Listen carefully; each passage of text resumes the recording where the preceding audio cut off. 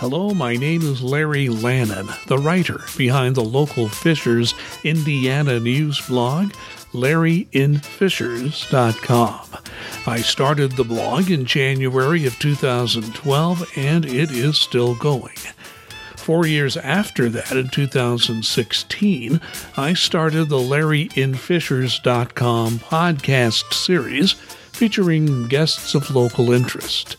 That podcast is still going strong. Now, if you like the podcast and are listening on a platform such as iTunes, I'll just take a moment, rate and comment on my podcast series. It's time now for the latest LarryInFishers.com podcast. I'm at the Hamilton East Library in downtown Fishers. We're in the Ignite studio space in the AV room, and I'm here with Carrie Lively. Carrie Lively is the executive director of the Pursuit Institute of Hamilton County. And Carrie, welcome. Great to have you with me today. Thank you, Larry. Thanks for having me. Well, and there's so much we can talk about, and I must tell you, I've been writing a lot about the Hamilton Southeastern Schools, being the final school system in Hamilton County to join up with Pursuit. All the other 5 school systems had already been there by the time HSC had come on board. So I've been writing about this, and I try to give a quick kind of rundown on what Pursuit is. But the most often asked question I have is when I write about the Pursuit Institute, it's like, okay, what is the Pursuit Institute? So that's my first question to you. Just tell us, as an institution, what you are. Great. That's the question I get most often as well.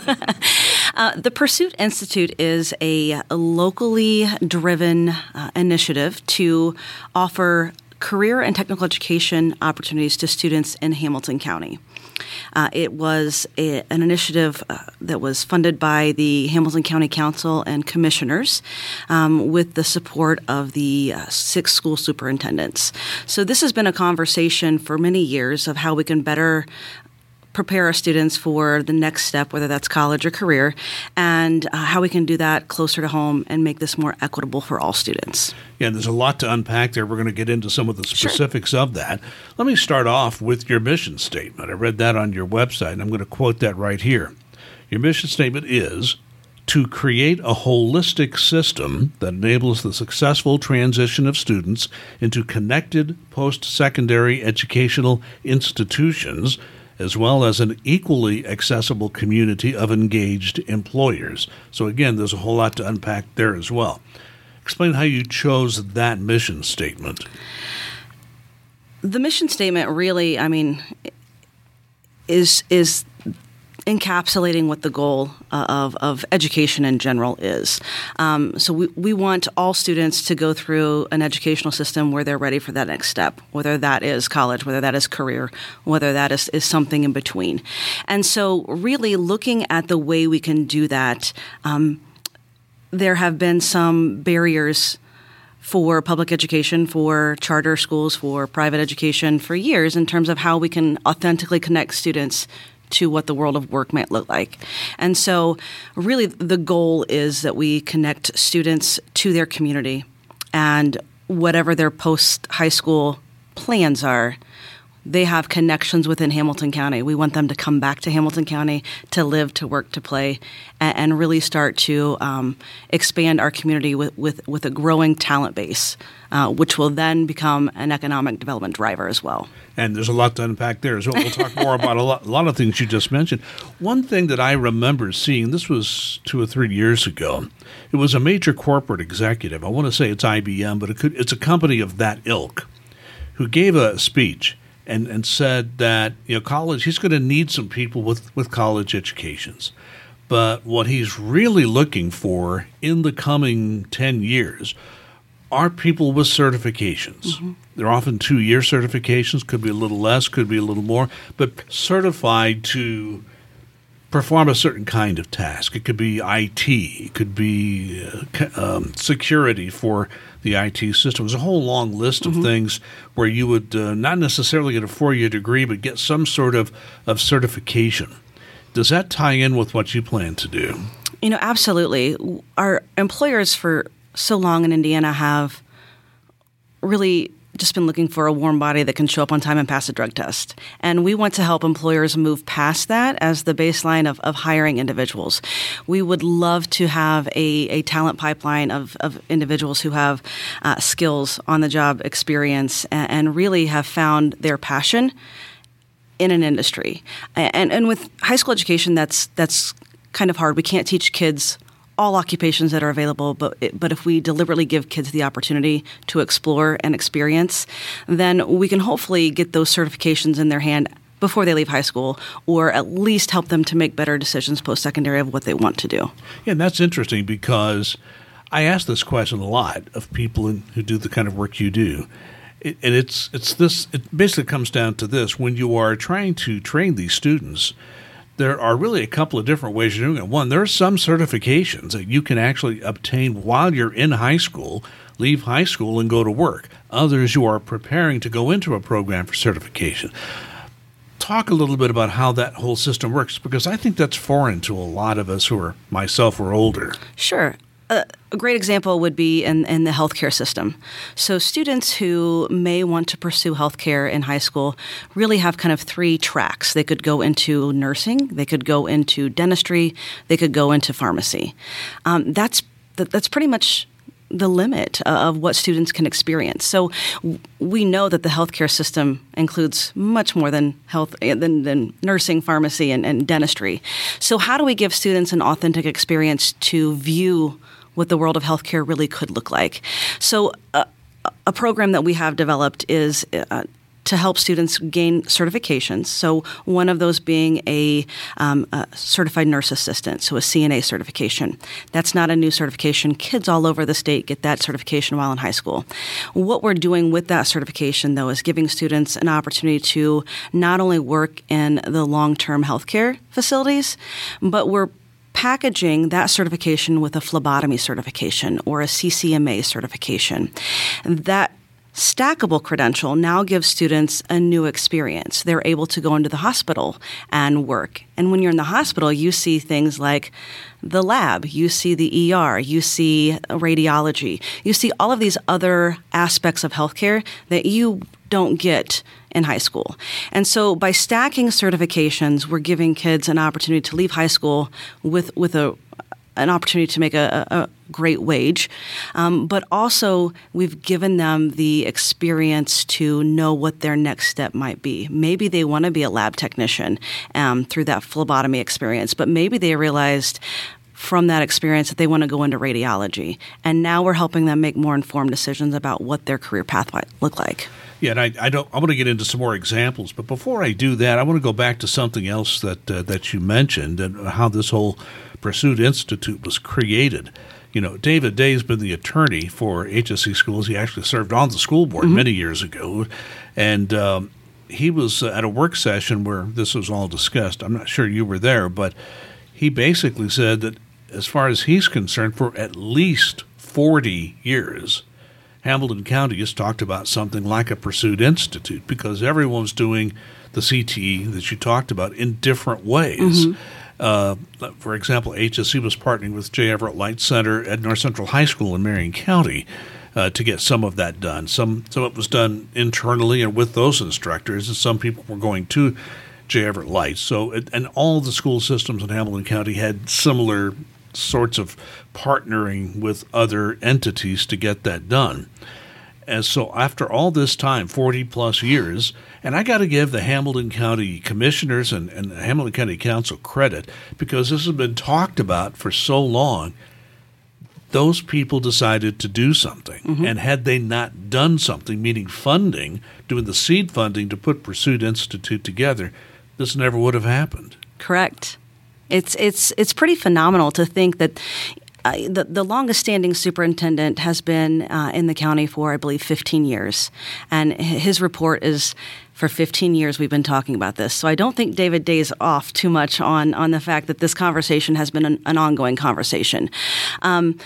There are career centers all over the state of Indiana that are phenomenal, that provide top-notch education and training for students in a multitude of pathways. The problem is that students don't have equitable access to those programs. When you have 15 schools competing for a class of 30 seats, you can't equitably give students an opportunity to experience that class. So if we're able to bring courses and pathways into our community where we have 6 schools that are combining together to fill a classroom, or to offer pathways across the county, not just one classroom, now we're really starting to chip away at some of our workforce pipeline issues. And the 6 school districts are very different. I mean, you mentioned that you're a product of Hamilton Heights, a very rural. Sheridan has its own identity. Then you go to a place like Carmel and Westfield and Noblesville. Fishers actually is Hamilton Southeastern Schools, which is much more than Fishers. It takes in all of Fishers, but more than that. And HSC is by far the largest of the 6 and the 4th largest in the state if you're using student count as your barometer on that. So it's interesting to me. I think one of the roadblocks in the past has been, well, Hamilton Heights is a small, Sheridan's small. They all have their own identities. The fact that all these school systems, with the counties, push there because they're willing to fund it, they've all come together now, and they're all going to tap into you to do the CTE education. That's a big step forward. It's fantastic. That's one of the pieces of this puzzle that I'm most proud of is the collaboration that has happened among 6 school districts which have historically kind of competed for students. They've competed, for graduation percentages and really kind of celebrate why we're the best, in comparison to other schools in the state and the county. And so this authentic collaboration and realizing that the rising tide lifts all boats is really inspiring. And I would argue that other communities across the state are looking at what Hamilton County is doing. The number of calls and inquiries that I've received of invitations to come and talk to other communities, they're seeing this as a viable option to really do better for their students. One discussion that happened within the HSC school board was, okay, we've got 6 school superintendents in a meeting. What if they split 3 to 3 and does nothing happen? And David Day, again, has been around a long time in this game, and he said, look, school systems have collaborated for a long time, and he gave special education as one of those examples where it's not like you're having a vote of an elected body like a school board. What you do, all the school superintendents or whoever's there to represent that school district in a meeting will come together. They'll find a way forward. It's not like got 3 here and 3 there and you're deadlocked. It's like everybody figures out a way to move forward together. So it's a little different dynamic than I think a lot of us understand. And once our school board understood that, I think that was a big step toward moving forward. Absolutely. And that we've been working together with those 6 school boards prior to any official vote. So we've been working for the past year and a half on, conversations with our superintendents and realizing, what visions of different districts align and where, there may be some cohesive opportunity to move forward. So that really is the collaboration piece is what is going to make this unique and successful. Yeah, before I became a volunteer journalist 11 years ago, I made a living doing it. Then I went to work for government. And what I learned through all that experience is that terminology, the language we use is extremely important. And when I went to school in ancient times, we called this vocational education. So if you're talking to somebody like me, or even somebody a little younger than myself, you mentioned CTE, Career Technical Education. It's like, what's that? You say vocational education, that has some meaning to them. So I think we all have to be careful, define our terms, realize that CTE is similar, almost the same thing as what we used to call vocational education, just put a different name on it. Absolutely. It's exactly the same thing. And an interesting tip, Larry, is that the United States is the only country in the world that uses the term Career and Technical Education, CTE. And that was a decision that was made maybe 20, 30 years ago. I don't know exactly. But for some reason, the term vocational education was associated with some sort of stigma that if you're a vocationally educated or trained person, that you're not a college-bound person. The United States is one of the very few places in the world that sees that there's a discrepancy between vocational education and post-secondary education. Well, I'm no expert on this. You probably know more about this than I do, but particularly in places like Europe and Australia, you find there's a different path to jobs than we have here. Obviously, college is emphasized, but if you want to go into some kind of craft that maybe not necessarily tied to a college education, we don't necessarily have the formalized internships and other programs where people go into a job and learn it over a period of time, where in Europe they have those. And so that's very interesting you mentioned that. Perhaps putting another name on it changes the way people look at it. Right. And occupations like nursing in Germany, that's an apprenticeship program. That is not a college prep program. So other places in the world realize the value of learning on the job and applying those, not to devalue the academic piece and the liberal arts piece of an education experience, but the goal for all students, whether that is you want to be a fabricator or whether you want to be an anesthesiologist, is that you have on-the-job experience and you have a direct pathway to do that. And so we want all of our students to have a CTE experience, again, whether that's a professional degree or whether that's an associate degree or those are certifications. Let me bring back what HSC has done for years, partnering with J. Everett Light Center in North Central. And I think they've enjoyed that partnership. It was not a matter of them wanting to part with them, but it was getting very expensive for them. And I'll talk about funding later. But give me some examples, if you can, where, let's say, an HSC student might have used J. Everett Light Center, but they'll be using Pursuit now. Sure. So HSE a few years ago, I believe back in like 2015-16, was able to partner with J. Everett Light and offer courses on their campus. So that is a game changer. When you can keep students in your building and you can offer those high technical courses and embedded certifications and hands-on experience, you're able to reach more students. And HSC and Fishers were able to offer 3 or 4 different programs that were CT programs through J. Everett Light and offer it on their campus. They were able to reach 100, 200 more students than anyone else in the county because those kids got to stay in their building. Some of those programs aren't offered in the building, automotive service or maybe a culinary arts class. So if a student wanted to attend an automotive service or culinary arts class, they would have to leave their school and go to J. Everett Light. The idea is that if we can expand programming in the school buildings, we know that's the most equitable access for students. We know that if students don't have to leave, we're removing barriers of transportation, we're removing barriers of time and scheduling, and that really is the ultimate goal. But in order to get to that point, we have to have students who have become interested in the new opportunities that are available to them. So a program like Culinary Arts that was housed at J. Everett Light, that will now be housed in a local employer or a local community partner where students from all over the county can go to a singular location and get that same opportunity to learn and to be certified in whatever pathway that might be. That will be replicated over multiple career clusters, so agriculture, business, hospitality, and tourism. There are so many clusters that students don't have access to. For example, at Hamilton Southeastern and agriculture, we were talking earlier that used to be a driver of the academic coursework at Hamilton Southeastern.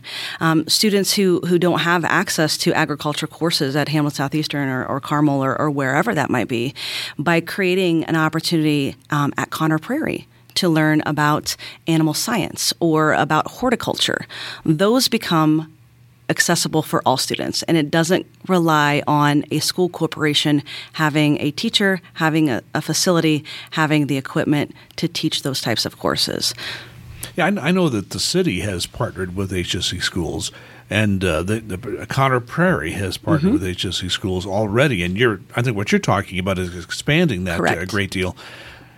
Fishers has, in the Parks Department, has something called the Agri-Park, which you and I talked about this before we started recording. Our mayor, Scott Fadness, grew up on a farm, and so I think it was kind of his brainchild to put this farm kind of park together. And there are students that worked at AgriPark. So I think this fits into exactly what you're saying. You want to have a program, whether it's in the school or someplace, if you're going to leave the school, someplace that maybe all of Hamilton County can use, whether it's a restaurant or a farm or whatever it might be. That's very interesting. I would like to kind of stay on that whole idea, because one question I do receive by people who do know what Pursuit Institute is, okay, what are the students going to be offered? And I know you don't have a whole course catalog yet, but you're working on that, I know.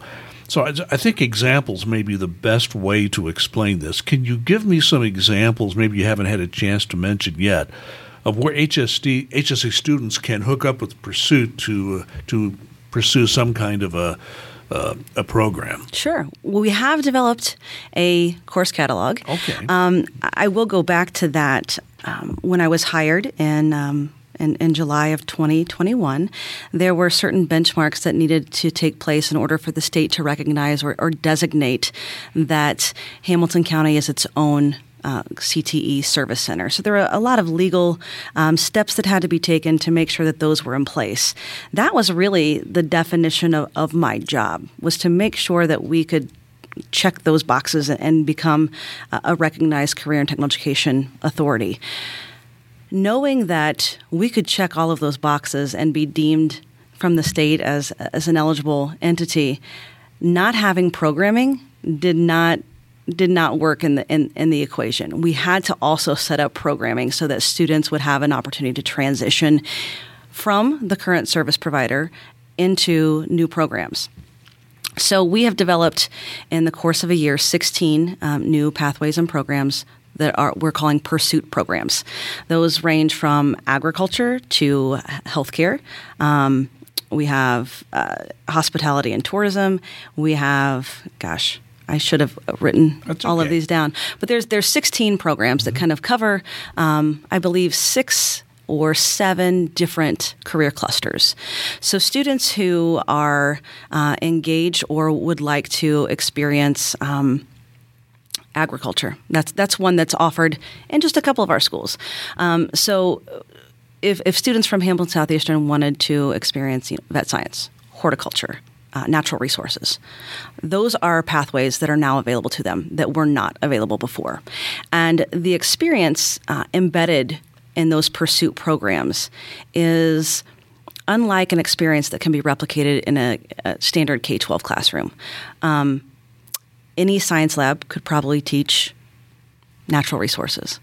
But again, when you move that science lab in a community facility where there's a river, where there's wildlife, where there is an opportunity for kids to see the world of natural resources, not only through the lens of a book, but to go out and experience it, that brings education to life. And so the Pursuit programs really are focused on creating an experience that can't be replicated in your standard classroom.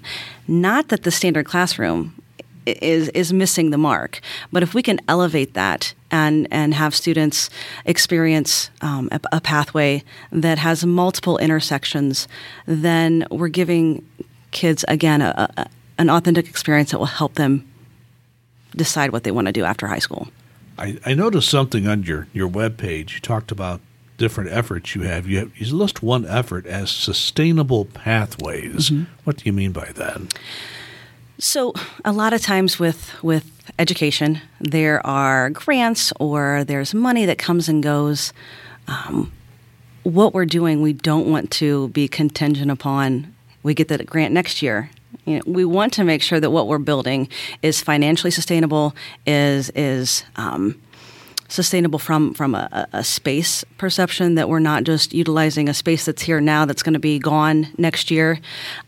So we're making sure that we're developing relationships that are long term. We're playing the long game on this one. We're making sure that what we build out for students is not going to be gone in next year or 2 years from now. Want to make sure that students have kind of this plan moving forward that what I want to do next year will be there. It's not going to be canceled or go away. And that leads me to my next question. And one of the discussions that happened, and you were there for many of them, when the HSE School Board was considering joining the Pursuit Institute, a lot of the discussion centered around funding. And some of the funding comes from the federal government, some comes from the state, some comes from a variety of sources.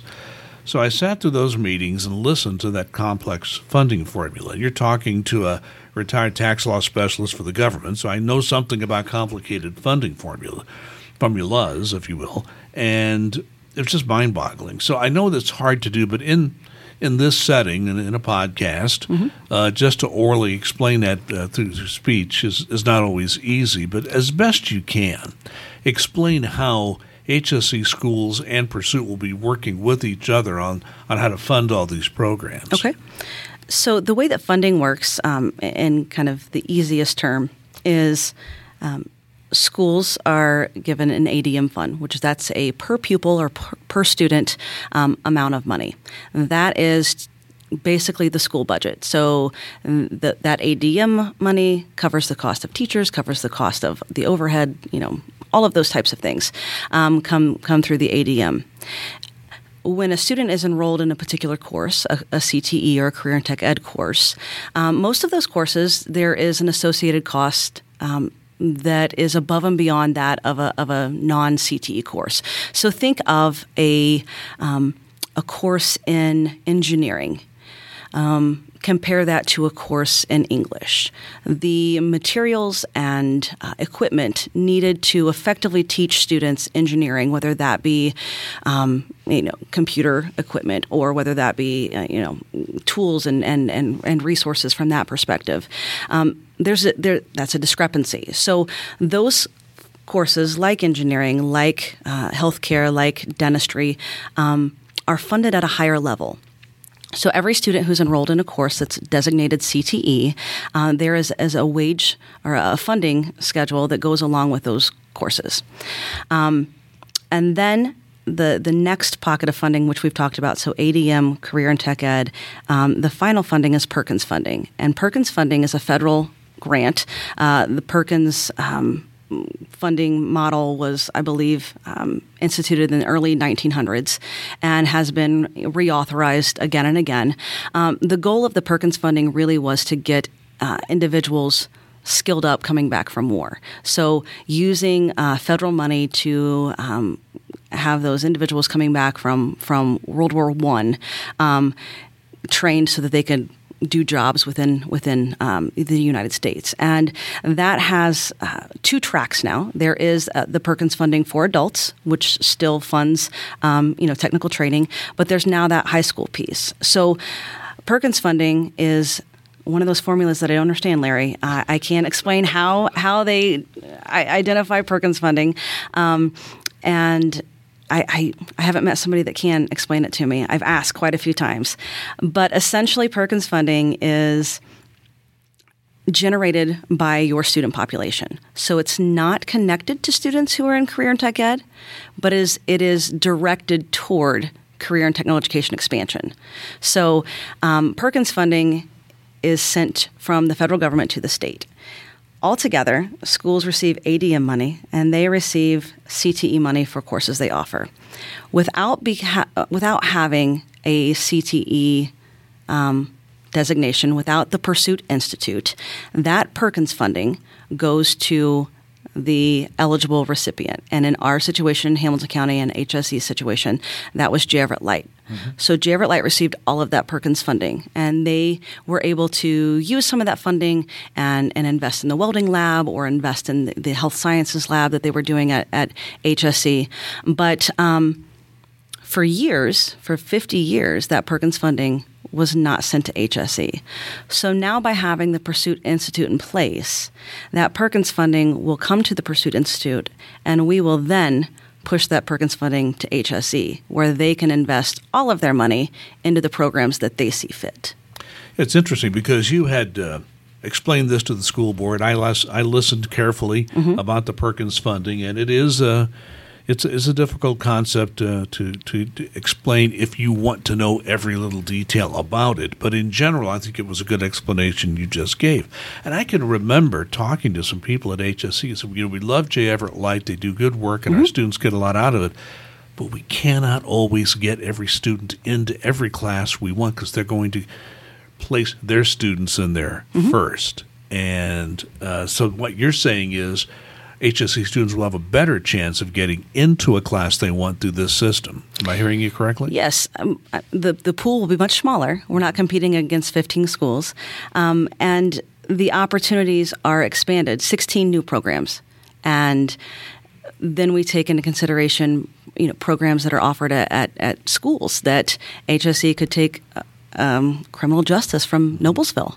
And so having that collaboration and not having your zip code define your educational experience is it's transformational for students. It's transformational for schools.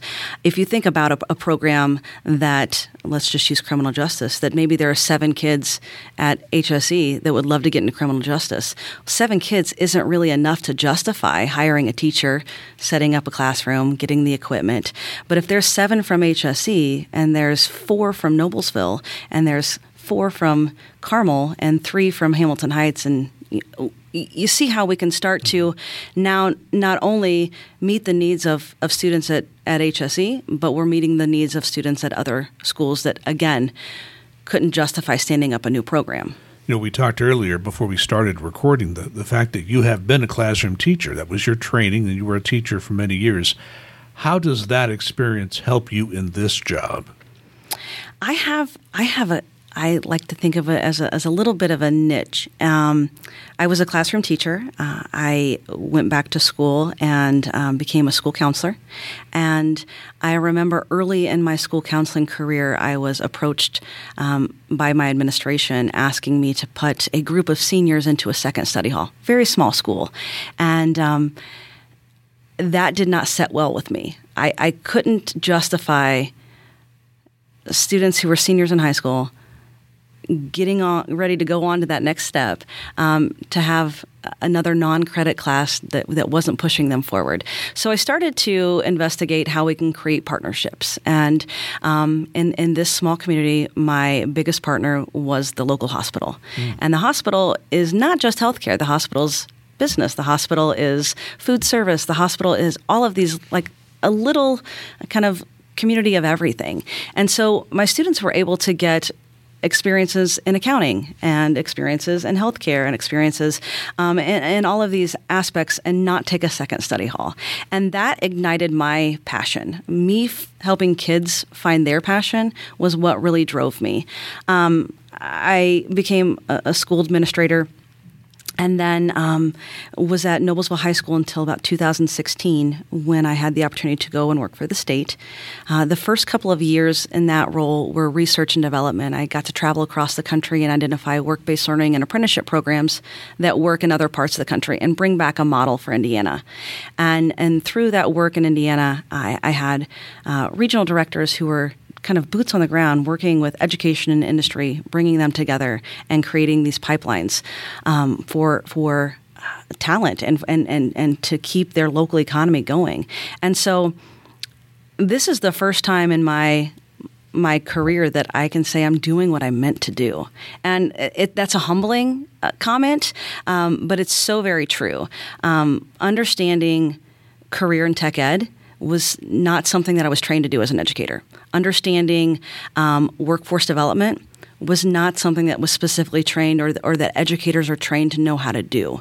And so I think what I have is that workforce experience and the education, the knowledge of CTE and education and school law and that sort of thing, to be able to kind of couple those together in a program that is kind of pushing the traditional bounds of what education looks like.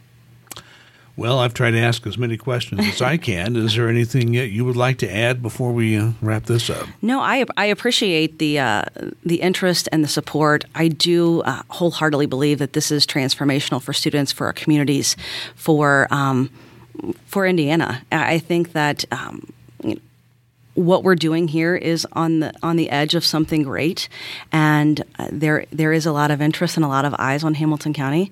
My goal is to change the world, and I think that we can do that through education and knowing that there is so much support and so much interest, not only from our K-12 system or our local and county governments, but from our business and industry wanting to engage and wanting to figure out how they can not just be consumers of our educational systems, but now producers of that educational system is exciting. And I think there's a lot more to come. Well, I've learned a lot just talking with you, and I'm very glad you were able to make time to speak with me today. Carrie Lively is the Executive Director of the Pursuit Institute of Hamilton County, so thank you so much for spending some time with me. Thanks for listening to the LarryInFishers.com podcast.